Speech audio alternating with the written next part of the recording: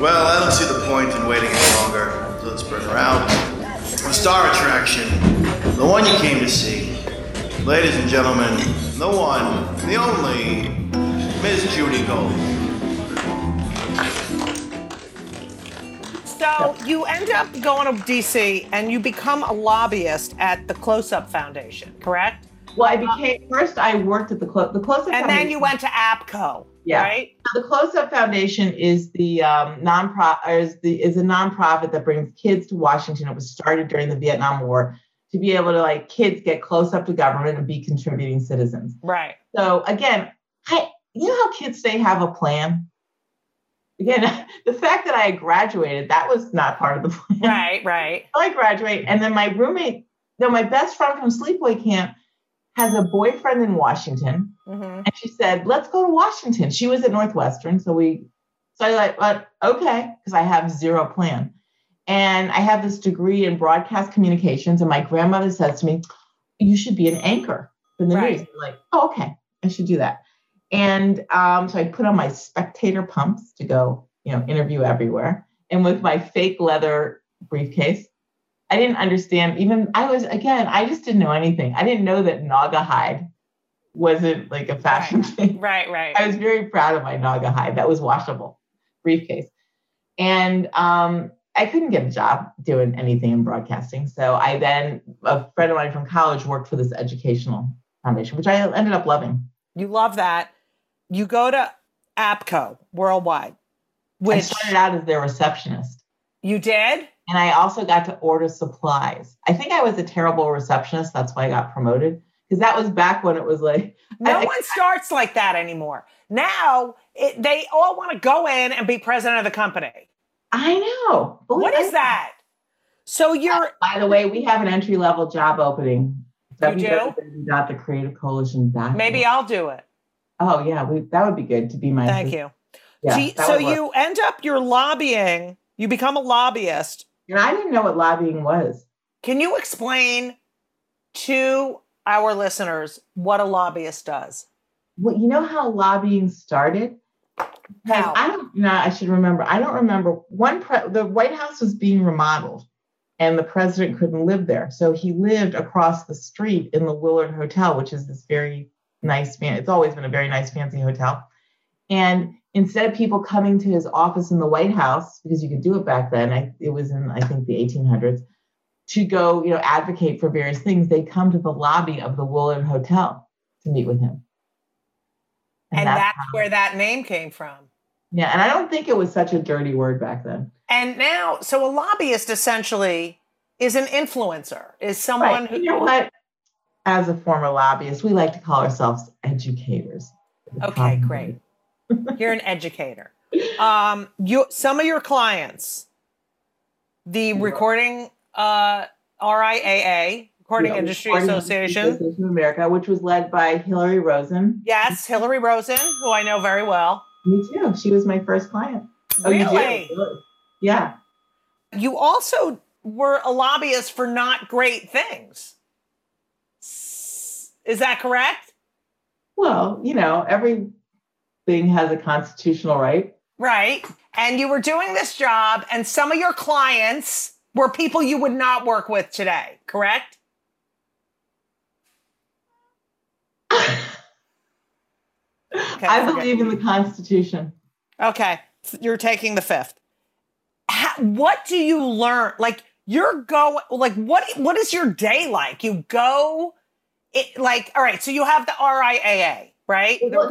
So my first job with the RIAA, and again, I was a kid, so my first job was cutting up Billboard magazines, pasting them on the articles on a piece of paper and giving it to the lead lobbyist that was working on issues. So what would the lead lobbyist do? They'd go to the office. Then it was the big issues that arose there were dirty lyrics. That was a big, I remember this with Al Gore's wife. Tipper wanted to put a rating.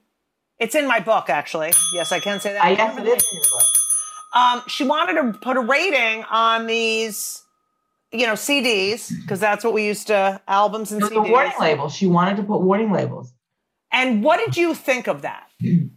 Well, that's sort of it sounds kind of, I am the weirdo that like, I love learning about the Constitution. And I really hadn't thought about that at all. And what does the Constitution protect? And what is private industry versus how, and it's also a weird juxtaposition too, as to how government should be involved. Because, and it's such a weird crossover too, because as liberals, many, liberals believe in choice, and we believe in a lot that the government, should not get involved in. And then we also believe that, the government does need to protect us. Right. So I learned a lot about intellectual property and the protection of intellectual property. And what's also interesting is that our laws and legislation really hadn't been changed since the Gutenberg press. Mm-hmm. And by the way, I love intellectual property so much. There is a Gutenberg press in the Library of Congress that I used to go visit periodically. No way. Yeah, I'm just such a loser. I like to see it. It gave me, yeah. So Dirty Lyrics, and I remember getting, it was really kind of fun because everyone would be getting boring faxes at the office, and I'd get Dirty Lyrics faxed to me. Right. So it was really, and so with Tipper Gore's the whole thing about legislation, I do remember this, and I think this was Al Gore. Nashville has always been the biggest music capital of the country, and I think it was I don't think Al Gore knew how this was going to blow up, and this was his constituency. So, and I also think that, listen, Hillary, and a guy named Jay Berman who ran RIAA then, very brilliant in how they approached it and being able to recording the RIAA, the Recording Industry Association of America, is a trade association for the record labels. And they were very skilled in having record labels police themselves and saying, listen, we will put the warning labels on. We'll police it ourselves. But the interesting thing is that sales skyrocketed when there was a warning label. Right. So the government did not. No. So there were lots of hearings, and that was also really interesting to do to help write testimony. Right. And I just learned I learned so much after college, and really how how a bill becomes a law. It's just so interesting. So did you testify before Congress, or were you there when they were testifying? I was there, and it was, I always thought that the most interesting ones were the ones who you couldn't really go that far off the trail, but it was just the ones that would speak from the heart. And that's sort of getting back to your original point about celebrities and testifying or celebrities and getting involved in issues. One of the things that is our mantra at the Creative Coalition is don't be a carpetbagger. Right. As a celebrity or as someone, someone who has a brand or whatever it is, you should only get involved in issues that concern you. Right. And that you're passionate about. Right. And that it means something to you that affect you and your family or your community. No one likes a carpetbagger. Right. I remember that. And people turned on Tipper Gore. I mean, I see her point. I don't think the government should do it, but I do. That really was rate a movie. It's just giving people more information. And that was her point. That was her point, to give more information. It was funny. But people fucking turned on her like unbelievable. Her point was not even. I don't know if you remember this. Steve Allen. You remember his group that he had? He was really instrumental. It was a consumer group that led boycotts of various television shows. And he would say, vote with your dollar.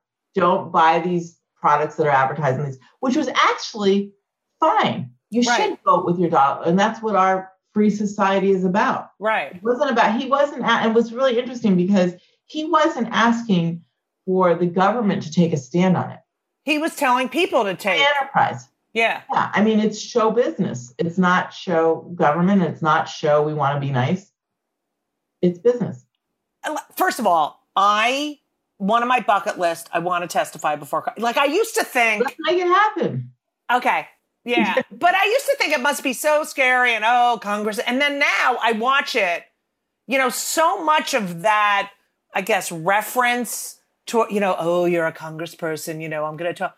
There's so many of them that are scumbags. Like I would. But you know what, Judy? There's so many that aren't. And that are not, right. But I feel like I wouldn't be as afraid, I have to give a shout out for those people who are elected officials, who are policymakers. It's a terrible job.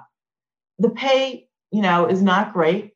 It puts you in the spotlight. Half the people in your community don't like you. Right. Don't like what you're doing. And it puts your family, it's a great strain on your family. Yeah.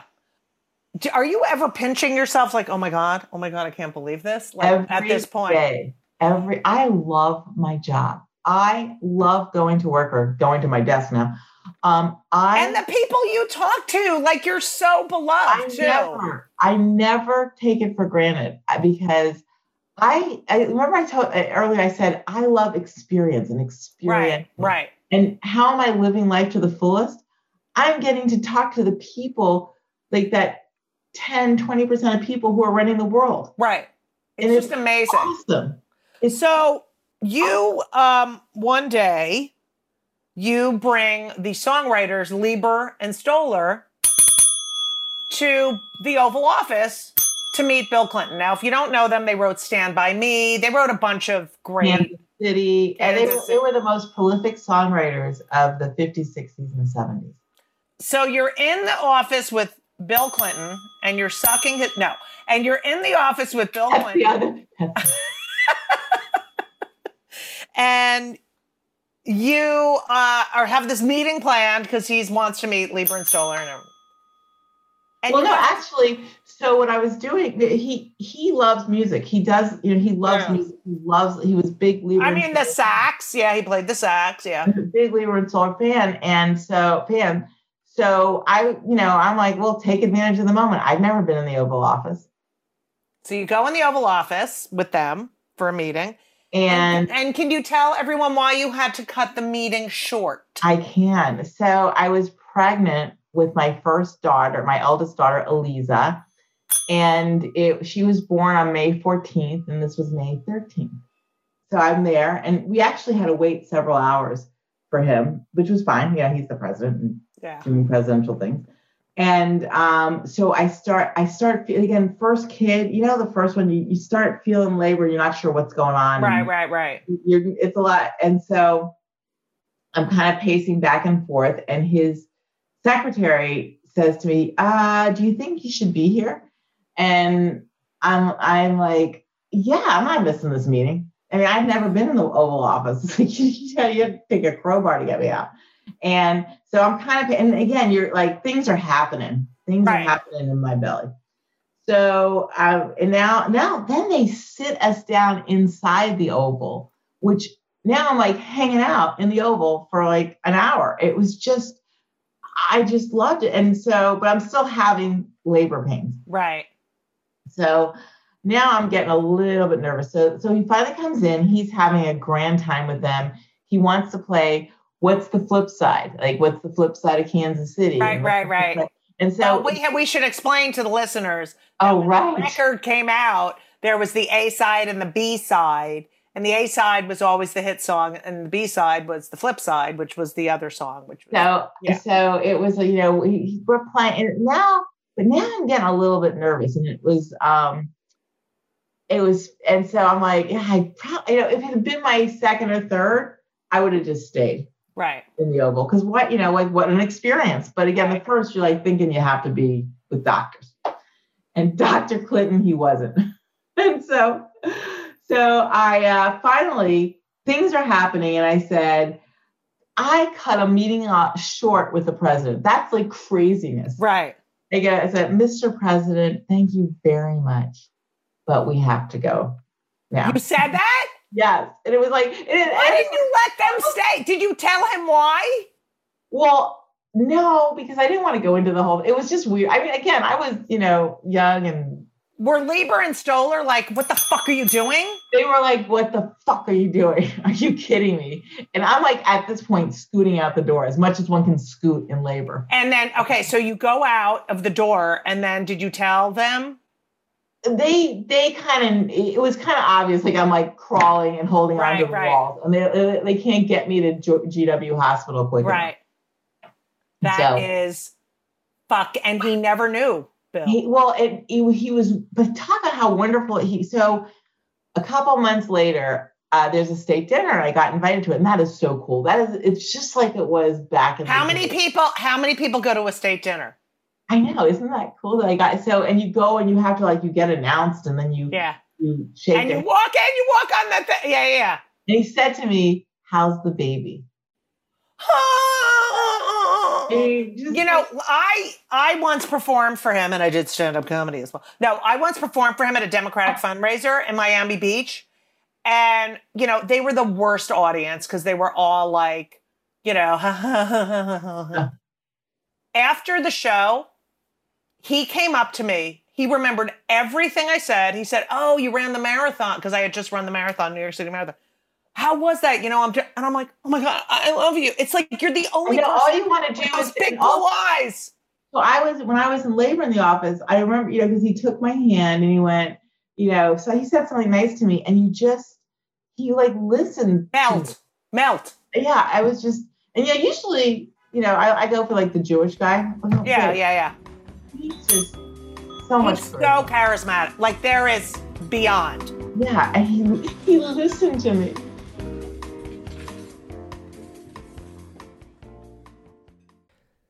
Hey, everyone, one of my favorite things in life, if not my most favorite thing in life, which, it's arguably my most favorite thing in life besides my kids, and is food and eating. Eating is my favorite activity, and eating is better and easier with Factor. Factor, I'm telling you, I tried their stuff. It is delicious. It is great.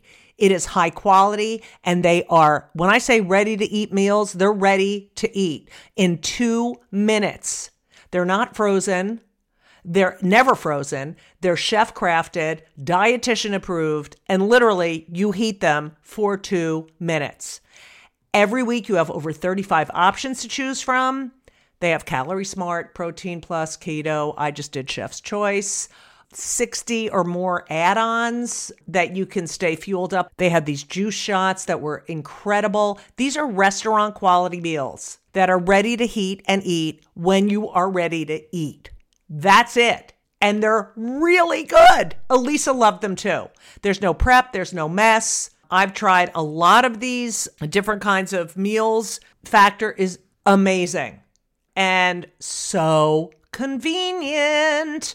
It's so great to get home from a long day of schlepping around and knowing you have this delicious meal waiting for you in the refrigerator that takes 2 minutes to heat up. And you can pause, you can reschedule your deliveries at any time. It is a great solution for those nights and days that you're looking for fast, great, delicious options with no cooking required. Okay? And Factor is less expensive than takeout. So, what are you going to do? Because I'm telling you, you have to believe me. I never lie. Factor is amazing. You're going to head to Factor Meals, FactorMeals.com/JudyGold50, JudyGold 50, okay? JudyGold50. And use code JudyGold50, JudyGold50 to get 50% off. That's code JudyGold50 at factormeals.com/JudyGold50 and get 50% off. It's worth it. You're welcome. You also, people don't know this, you were in Al Gore's house when he conceded. Is that correct? I was. It was. How did that happen? Well, it was funny because it was the holiday party, the vice president's holiday party. Were you at the vice president? Is the residence? Is it really nice? What's the residence like? It's not like the executive, the White House. Well, how big is it? It's pretty big. It's on Massachusetts Avenue, and it's called the Naval. It was like the old Naval Academy. It was funny because it was the holiday party, and it was this like kind of a dark room for the beginning of the party. And I remember Tipper Gore came up to me and she said, she was walking towards me, and I couldn't see because it was kind of dark. And I said to my husband, "Who is this woman that's following me around?" That's why I got glasses. But then somehow it was me and Sheryl Crow and Scooter Weintraub, our agent, and Whoopi Goldberg. It's like, I'm an unidentified woman. Right. Somehow we're all in his little den. And he was saying, and he was like, well, yeah, I gotta, Did he know, like, he knew that before that party? Yeah, I mean, we were kind of like, I just remember, I don't remember who it was, joking around going, yeah, call him up and just start prank calling, Yeah. Look, it was, lighthearted. That was don't you think that was completely unfair? I don't know.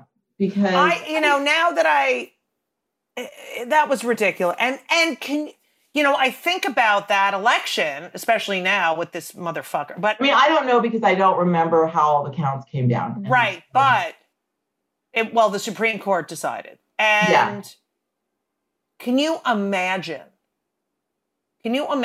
where we would be? Because they say now, because of all those days of no transition, that's where the sort of the Osama bin Laden stuff started to fall through the cracks. And now this fuckhead isn't, grow the fuck up. Grow up. It's not about you. The Gore girls, very attractive. Oh, they're great. They're just, I remember going, oh my God, they're so beautiful. All the kids from that. Yeah. So I have a question. Were you surprised when they got divorced? I think, again, going back to public servant, and it's not an easy job. Oh yeah, I can't. It's even, I think, worse than, it's harder than a celebrity in that everything is public scrutiny, and the public has a right to know everything. And remember, you're living in several places at once, and your family's somewhere. And I couldn't do it. I know, I couldn't do it either. But I always thought they loved each other. Like, I knew the Clintons had issues, but I always thought, those two love each other. But you just don't fucking know. Don't we all know in our old age? Yeah. You never know what's going on behind closed doors. That's very true. Didn't you always think growing up that your family was insane? But neighbors were like, Perfect.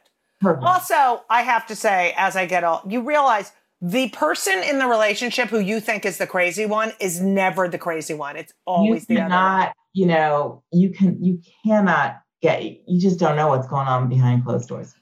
So after you're a lobbyist. Can I tell you? Yes. Tell you when I got my Creative Coalition job again? So I had my older daughter, my middle daughter, pregnant again with Kiki, the little one, and who's in Israel now on a fellowship. So I'm pregnant with her, and remember what are they called? Rolodexes. Yeah, Rolodex. So I was lobbying for the MPAA and RIAA, and Creative Coalition was on the horizon because Chris Reeve and Ron Silver and Susan Sarandon and Alec Baldwin had started it. And it was called something else though when they started. No, it was not. That was the other one that. Oh, okay. In 1988 or something. Yeah. Duff started, which actually they were one of my clients. What was it called? I read about it. It was something about having a homeroom, like that you said that these actors would see each other. The ones you just named would see each other like at acting classes or at auditions, right? And then they'd see each other demonstrating for something, and they realized so they became this tribe of activists who happened to be actors or who wanted to pursue acting. And it was right around when the Creative Coalition was formed. It was galvanized when Ronald Reagan wanted to zero out the National Endowment of the Arts. That was beyond. Yeah. Yeah, and it just the whole thing about it, that it happened to be Reagan that did it. But anyway, so the folklore goes that Susan said to Ron Silver, or Ron said to Chris, or I don't remember who had the idea first, but they say, listen, we know how we were political science minors and majors. Let's go down. We have some sort of influence. Let's use our celebrity to go to Washington. They literally went door to door. They rode the train from New York to DC. They boned up on everything, all their facts and figures. They just like a lobbyist would do, just like any advocate. And they went door to door getting votes. And it was really so I remember when they got the story about how they got Orrin Hatch's vote, and they appealed to him because did you know Orrin Hatch was a Grammy winner? What? For what? Yeah, Orrin Hatch won a Grammy for a spoken word album. Oh, fuck him. I want to get nominated for a Grammy for my book. Everyone loved my audio book. All right, let's do it. Done. Yeah, you heard it here, folks. Testify. Why don't we do a spoken word, you testifying, and we'll make an album out of it. Okay. Anyway, so I'd always known about the Creative Coalition, and they would never return my calls. And I'm not like a big universe. I mean, I do believe in the universe. I just don't know how to do it. So I put the little Rolodex card with the Creative Coalition number on my bulletin board in my office, and I would look at it every day. Like, I'm gonna be you one day. So one day I get a call from Billy Baldwin. I'm in my office. I'm 9 months pregnant. I'm packing up because my third daughter, Kiki, was going to be, I had planned C-section the next day. So I'm packing up the office because I'm going to be on maternity leave. And the phone rings at 6:00, and it's Billy, who I'd never met before. And he goes, "Hey, it's Billy B," in that like Billy Baldwin voice. Right. And I thought, because I had just hired a clown named Billy B for my 4-year-old's birthday party. So I said, "Oh, the kids think you're so funny," and the check's in the mail. Now he thinks I'm insane. He goes, "You were recommended to head up the Creative Coalition," and So I'm just beyond. I can't believe it. This is my dream job. Right. So, but I'm supposed to have a baby in 8 hours, and I don't tell him I'm having a baby in 8 hours because it's really not a big deal. It was just, I'm also not that sort of person that, I can push out a baby and go. Yeah. I'm a cranky Jewish girl. Yeah. So I want a bell ring for that one. Yeah. So anyway, so Billy, he's talking a lot about the thing, and it's like my dream, but I'm having a baby in 8 hours. So I don't say anything. I said, I definitely want to talk to you about it. He goes, well, we need to hire somebody immediately because Alex going off to do this movie. I'm doing it. We're all, because they have been doing it all hands on. Right. So he said, well, I'll just call you tomorrow. I knew I was going to be in labor and delivery tomorrow, but I went, okay. So, because I'm agreeable and, Right. So I'm in labor and delivery. And this is pre-cell phone? Well, they had a flip phone, or it was some type of like. I had a beeper or something. Yeah. So I'm there, and so the phone rings, and I see it's this New York number. I probably, I couldn't, and it was Billy again. And you're pushing? No, I had not yet, but everyone was surrounding me. Right. I went, and I guess when I heard, I'm like, can you just hang on a second? Me getting the phone, and I'm like, and Billy was so enthusiastic. He was talking a lot. And I couldn't really get a word in edgewise. And it was, and I was going, And so and finally my doctor said, there are millions of dollars of people waiting here. Can you get off the fucking phone? And so I'm like, okay. And so I had agreed to interview for the position on Monday. This was Friday. What? Friday. And I am not somebody who can just, rally. Pop a kid out. I'm not that person. I am needy, So, but this is the dream job. So she came, and then again, goes back to that college thing. Don't say anything and it'll all kind of work out. Right. So at that point in my house, I have the nanny for my older kids, the what was it, a doula they called it? Doula, yeah, I had a doula. Yeah. That was like the earth crunchy, I don't know. Yeah. The baby nurse, my mother and my mother-in-law. So I thought, okay, I can just shoot up to New York and do the interview.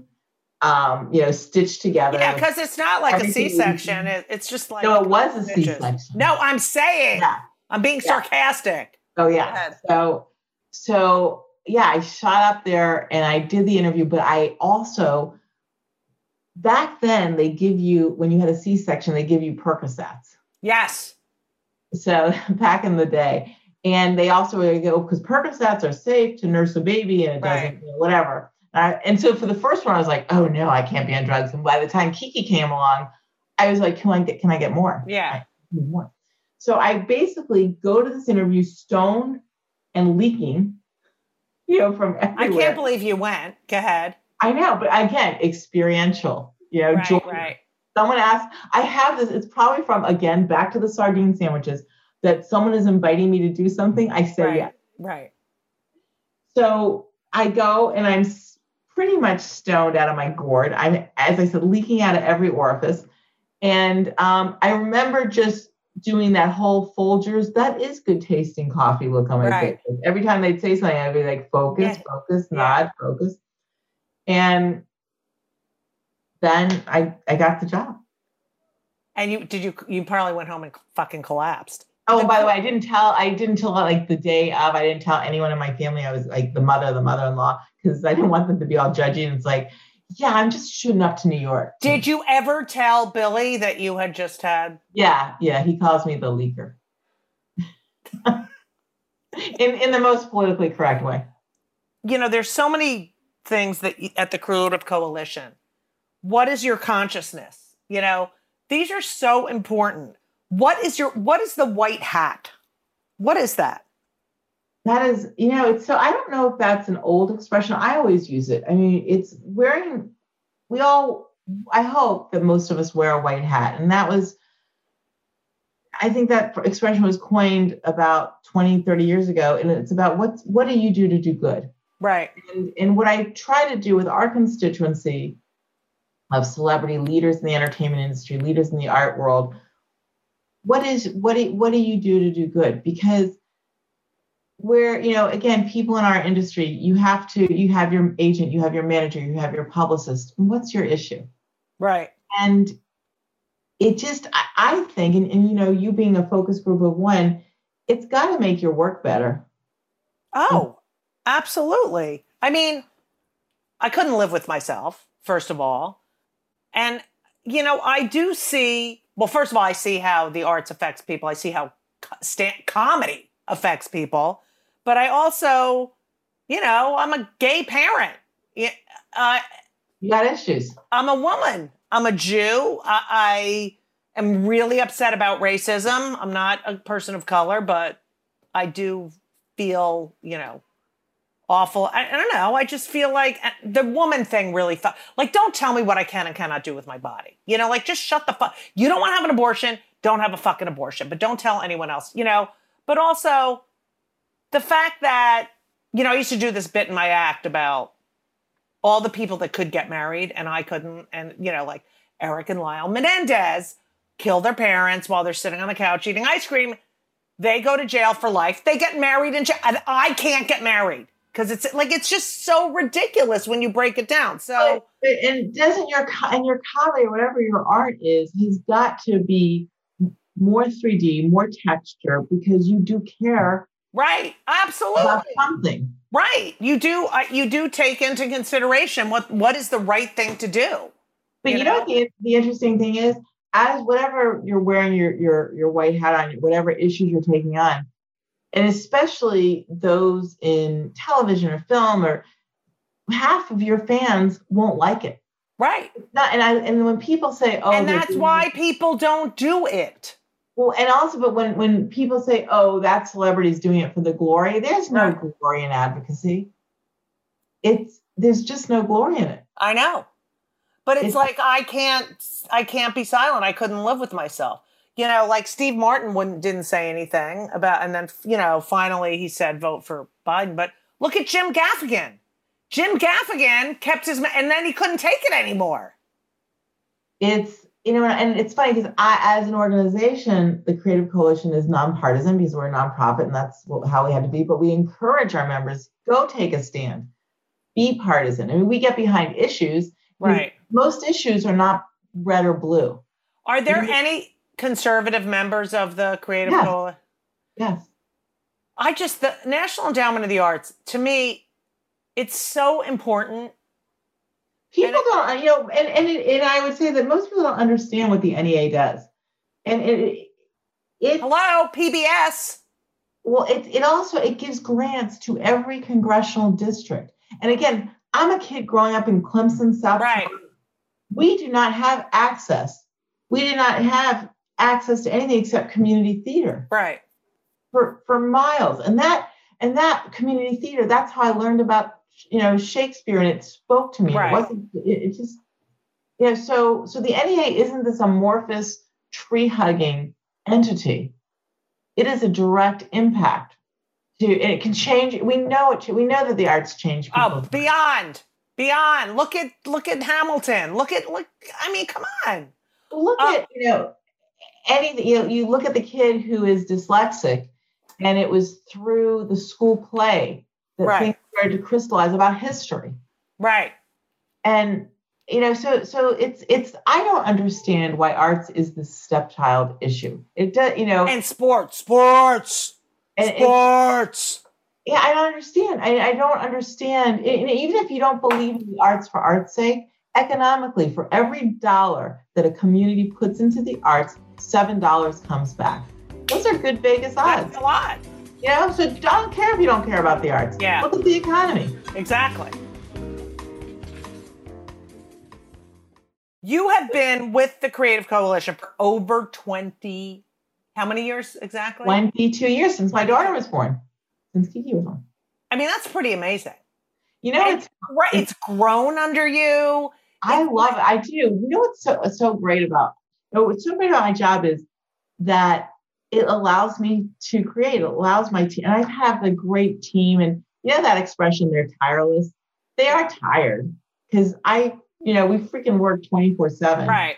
But everyone loves what they do. I hope out there you're doing it for a greater good, and you get to create. Yeah. And we get to get Judy a Grammy nom and testifying before Congress. I got to figure out what I'm testifying about. Yeah, we got to figure out what it is. You are such a delight. I can't, it's to be so influential and important. Wait, whoa. Yes, you are. And yet you're so fucking normal. I can't believe how normal you are. I can't believe we missed the first 40 something years. I know. We would have been hanging out. It's probably 50, but Shut up. All right. So I ask my guests 2 questions, even though you don't like answering half my questions. Okay. Well, I was a lobbyist, so I do have the spoken word. Yes. Number 1. I can avoid any question. I know. You're good. And with the smile on your face. I was on O'Reilly a lot and never answered his question. I know. I remember, I read that. What was that? I was the only person who made him laugh because, and what you learn is it doesn't matter, when you're on these, especially the political talk shows, they have an agenda and these political talk shows are entertainment first. And you don't have to answer their questions. You get your message. Yeah, and Fox News is an entertainment network. It's not MSNBC and CNN are news networks, and they're an entertainment network. Whatever. So it's all opinion. So we're very pro mental health. What do you do, to keep your sanity? What I hate? When people say, go take a bath and, Oh, shut the fuck up. I know, exactly. Or watch the sunset. All of that does. First of all, I don't fit in the bathtub, so I haven't taken a bath in God knows how long. The only time I get to take a bath is on the road, and I can't go on the road. And I don't want to sit in fucking water. I know, tepid water. Right. All right. But so what do I do for mental health? I do love people. I love learning about people. To me, talking to you, and I'm not just saying this, I just love the nuances and I look at, it's just this big old lump of stuff I can, not that you're a lump, but just that I could just get in and I just like, ooh, I get to dive in more. Yeah. I just love that texture of people. And then I realized how sane I am compared to now. Yeah. Do you, any antidepressants, any therapy? No, I'm 100% believer in therapy, and I've had therapy throughout. And it was funny, the first time I went to therapy, I was probably maybe in my early 30s. I was a late bloomer in therapy. But I remember thinking, it's like a massage. It's so, and it's indulgent. That's interesting. Yeah. Paying for it. How wonderful. So I just remember that. And when I also encourage people to go to therapy, I say, it's a massage for your brain. I know. And someone's just listening to you all the whole fucking time. It's all about you. That's why it's amazing Trump has never been to fucking therapy. Well, not amazing. Yeah. Well, wait, but do you ever, when you're talking to your therapist, like I get so bored with my story. I know. I'm like, sometimes I'm like, I have this appointment. I don't feel like talking about myself right now. Well, also, I feel bad because I've said like the same thing over and over. And you must be just wanting to. And they're just seeing dollar signs in their head. Okay, so here is now, the name of the podcast is Kill Me Now because I get aggravated at everything. So what pisses you off more than anything? Like it could be anything. It could be, people talking loud on their cell phone, but what makes you fucking crazy? Well, can I do a pre-pandemic one? Yeah. I don't know if it's relevant now, but when people would say, hold the elevator. Like, what? The next one's coming. Right. It's a cycle. I can grab that one. I can do that. All right. That depends on how many elevators there are and how far away the person is. You know what, though? I take umbrage. And I wanted to work that word into the whole podcast. I like it. Because you know what, you should have been there earlier.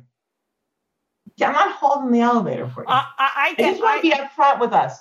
When we're together or you're meeting, I'm not holding the elevator for you. So if someone yells, hold the elevator, do you just don't? I go like this. Like I can't find the button. So you're standing there and then the door closes. Yeah, wait. Yeah, I like that. Yeah. I'm a fake drinker. I'm a fake elevator button holder. I like that. I can't find it. It's not working. Hold the elevator. I love that. I do. But I hate this. Can I just say something? This is what fucking pisses me off. These fucking elevators where in the lobby you press what floor you're going to go to and then it tells you what. Don't fucking tell me what elevator to get into. And then all these other people are like, I'm like, no. No, they're called smart elevators. I hate them. Don't fucking control my life. I don't even understand them. I mess it up. Like I'll stand in front of the wrong one and then the one across the way opens and closes. Wait, what about how I'll press it? How hard was it to use an elevator? Right. But now I press, you got to put your floor in and then it tells you like B4. That's the elevator you're going to go to. And I'm like, okay, B4. And then I walk over and I'm like, wait, what? I totally forget which fucking, and then it comes. And I'm like, oh my God, I was looking at my phone. No, it get fucking annoying. You know what it reminds me of? Do you remember those seat belts that used to be automatic? That you get in and it would like... Oh, and it would go, yeah. Yeah. So when I was pregnant, I also was throwing up everywhere. So I'd have to open my car door as I was driving to work. And then it would, right. Strangle me. Oh God, so fucking annoying. Like what was so hard about putting on a seatbelt? Yeah, now you've made me, now I'm really pissed off. And that was back when smart elevators. Remember the talking cars? The door is ajar. Oh yeah, the door. It's a door. Hey now, that's funny. By the way, I've been doing the joke about Zoom, saying goodbye on Zoom being the longest Jewish goodbye on everything. I now act it out. It's one of my best bits. People love it. Written by Robin Bronk. So I have to thank you for that. Well, you do have to thank me. Yeah, I have to thank you for a lot. So Robin, where can people find you? And your 2 books, the money goes to charity. The books are sort of coffee table, photo. Yeah, it's actually I have 3 books. That's what I meant. 3 books. One I co-wrote with Ron Reagan Jr. I love him. Not afraid to rot in hell. I fucking Love him. How did he's so into the arts. And I can't believe he's not gay, but he's the best, just kindest, gentlest. Oh my God, I love him. Did he get along with his parents? Yeah. He seems like such a good soul. He has a lot of convictions. Yeah. Gentle soul. I haven't talked to him in way too long. Not afraid to rot in hell. It's my favorite. He proud atheist, not afraid. It's burn in hell. Not afraid to burn in hell. I love him. He's a wonderful guy. So what did you write? What was that book? Called If You Had 5 Minutes with the President. And HarperCollins put it out. And it was interviewing celebrities. And the money all went to the Creative Coalition Arts Fund. And interviewing celebrities. If you had 5 minutes in the Oval Office with George W. Bush, it was right at the beginning of his first term. What would you say? What would your issue be? And that was fun to do and interview everyone. And then my second book was called Art and Soul. And it is gorgeous photography by the beautiful prize winner, Brian Smith, who, and we just, what was the backstory of what gives you your art and soul. Right. And then my most recent one was and that was Hachette. And then the most recent one I did with Jeff Vespa, photographed it. Nancy Ruemi of Ruemi Design designed it. And it's called The Art of Discovery. And I would ask you, what was the moment you discovered you were going to be an artist and make your life the arts? And I interviewed everyone from Flea, from the Black Eyed Peas to Kate Hudson. And wow. Great. It's a good, and you know what it is? Because not many of us, it's not like many people came from a lot. Right. Joe Manganiello talks about his dad wanted him to be a football player, and he got thrown out of the house when he wanted to be an actor, and he lived in his car. And another actress talks about her mother was a single working parent, and the one job that she had out of the 3 jobs, one of the things was playing the piano at community theater. Wow. And this actress would sit under the piano as her mother played. And that was she saw her mother's happiness. Wow. And so it's not like, to me, it was very aspirational how one can, do something that they dream of. And you don't have to, you just have to have that not one of the things I thought was very interesting. Joey Pants says this, you can't have a plan B. Right. I say that too. Like, I say it to comics. They're like, oh, I work during the day. And I go, well, once you decide to be a comic, you're still a comic, but you're not, that's all you can. Yeah, I agree. So anyway, so you can find those on Amazon, and you can also find it at thecreativecoalition.org on the internet. On the intranet. Where can people find you so they can follow you? Stalk me? No, on the Tweetar. Like what? Okay. Hi, I'm Robin_Bronk at Instagram. I'm on Facebook at Robin Bronk. BRONK, everyone. Yes. BRONK. B as in boy. RONK. I wonder if I have to change that now to be more, why B as in boy? B as in becoming. God, B as in boy. What? I said my book will be say that. Yeah. I love that. I'm stealing that. Take it. Oh my God. I got a new writer, Robin Bronk. Right? What's your Twitter, Laura? On Instagram, you're Robin_Bronk. On Facebook, you're Robin Bronk. On Twitter, you're R Bronk. And just search for the Creative Coalition on any of the platforms to follow the Creative Coalition. Thank you, Laura. Thank you, Laura. Doesn't Laura have a nice voice? That's good, Laura. Laura's our producer. Guys. Yeah. Robin, I love you. This was so fun. I was really looking forward to it. And now I have nothing to live for. Yeah, come out and see me in a socially distant. I love that place is not, that's not your house, is it? No, my house would be all cluttered. Yeah, it's beautiful. It's all white. Yeah, I couldn't do that. Thank you for being here. Please, everyone, check out the Creative Coalition. Check out the Creative Coalition. Give to the arts, for goodness sake. Yeah, give to the fucking arts. By the way, I did the PSA, the COVID PSA about obesity, and I got one little fucking thing in because I'm not that important. But it's fine. No, you're very good. You're the highlight of it. Oh, God, what do I say? It can help. Something like, and everyone else has like 10 lines, and I'm like... No, but you're very sincere on yours. Thank you. Thank you. I want to go. Thanks for including me. I appreciate it. Oh, and we have more dinners coming up. I'm going to invite you. Oh, okay, good. I love those. Yeah. With the breakout rooms. Even though the dinners at the Creative Coalition are supposed to be like an hour and a half, and they're 4.5 hours. The funniest thing about the leaving is that our people, everyone's like afraid they're going to miss something. Right. So no one will be the first one to leave the dinner. These are virtual dinner. Goodbye. Like they'll miss some swag. Yeah. I didn't get my fucking swag yet. You didn't? No. Well, is it in Providence? It's called Provincetown, and if you fucking say Providence again, I'm gonna fucking kill you. Did that at the night of the dinner, and I fucking hate you for that. No, it's really because I'm just geography.